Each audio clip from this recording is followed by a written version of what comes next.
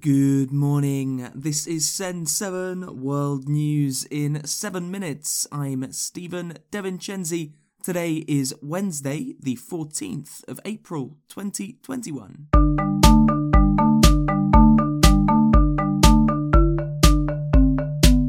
Starting in Europe today, NATO has warned Russia about its military build-up on the border with Ukraine. Russia supports separatists in the Donbas region of Ukraine. NATO Secretary-General Jens Stoltenberg said yesterday that Russia's military build-up was deeply concerning. Russia's considerable military build-up is unjustified, unexplained and deeply concerning. Russia must end this military build-up in and around Ukraine. Stop its provocations and de-escalate immediately.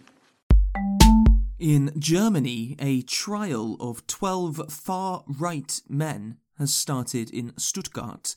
The men are accused of planning a series of attacks on asylum seekers, Muslims, Jews, and politicians. Asia. Japan has said that it will release 1 million tons of nuclear-contaminated water into the sea. Japan has said that the water from the Fukushima nuclear plant will be safe before being put into the sea.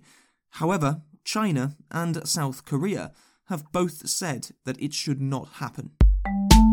Iran has said that it will boost its uranium enrichment after an Israeli cyber attack. Iran previously raised its level of uranium enrichment after the assassination of nuclear scientist Mohsen Fakhrizadeh, allegedly by Israel. Iran is currently in talks with Russia, China, the UK, France, and Germany about how to restart the 2015 nuclear deal, which limited Iran's nuclear program in return for the removal of economic sanctions on Iran. In Pakistan, there have been large protests. Khadija Tahir tells us why. In Pakistan, the arrest of a far-right Muslim leader has led to large protests by his supporters. Tehreek-e-Labbaik leader Saad Rizvi was arrested in Lahore on Tuesday on unknown charges. Supporters of the group protested in major cities around Pakistan and fought with police. Pakistani authorities shut down main highways in the Punjab province, and at least 2 people have been killed in the protests according to local media. The far-right group has held many large-scale protests in Pakistan in the past regarding blasphemy allegations. Africa. In Benin, the Electoral Commission has said that President Patrice Talon won 86% of votes in Sunday's election. Benin has generally been seen as more democratic than most African countries. However, Talon has been accused of making Benin more authoritarian. Many opposition candidates were not able to participate in the election because of being charged with crimes. In Djibouti, at least 42 people have died after a migrant boat sank, according to the International Organization for Migration. Migrants often cross from Djibouti to Yemen in order to reach the richer Gulf states like Saudi Arabia, Qatar, or the United Arab Emirates.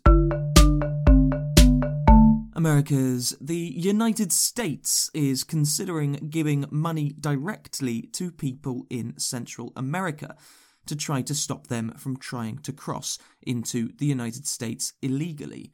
Reuters news agency has reported that money could be sent to people in Guatemala, Honduras, and El Salvador, although the plan has not been spoken about publicly.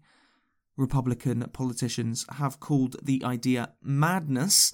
Republican House Leader Kevin McCarthy said that it was an insult to unemployed Americans.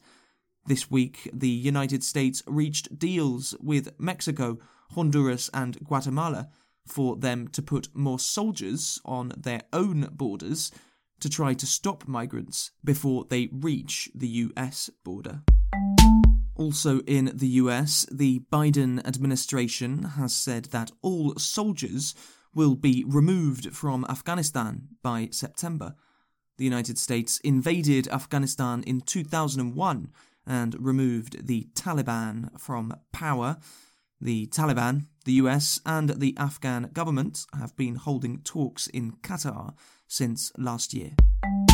In Peru, official results of Sunday's presidential election show that the second round will be contested between Pedro Castillo and Keiko Fujimori. Castillo and his Free Peru party are generally considered far left, and Fujimori, the daughter of former President Alberto Fujimori, is often considered far right. The second round will be held on the 6th of June. In St. Vincent, the volcano La Soufrière is continuing to erupt. Around 16,000 people were told to evacuate last week on the Caribbean island.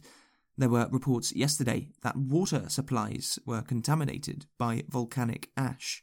And in France, Facebook has apologised to a French town after its Facebook page was accidentally removed. The town of Bitche had accidentally been shown to violate Facebook's rules. Last week, we asked listeners whether anything positive had come from the coronavirus pandemic. Ricardo from Spain said that we have demonstrated our unsustainable lifestyle. One of the few positive things that COVID-19 has shown us is our unsustainable lifestyle. Thank you, Ricardo. Give your opinion on any news story in writing or by sending an audio message at send7.org, where you can also find transcripts and more. Leave us a review on your podcast app, and we will say thank you to you on the podcast. Thank you to Gucci Grape for your review. I'm Stephen De Vincenzi. Tomorrow you will be with Namitha Raghunath. Have a great day.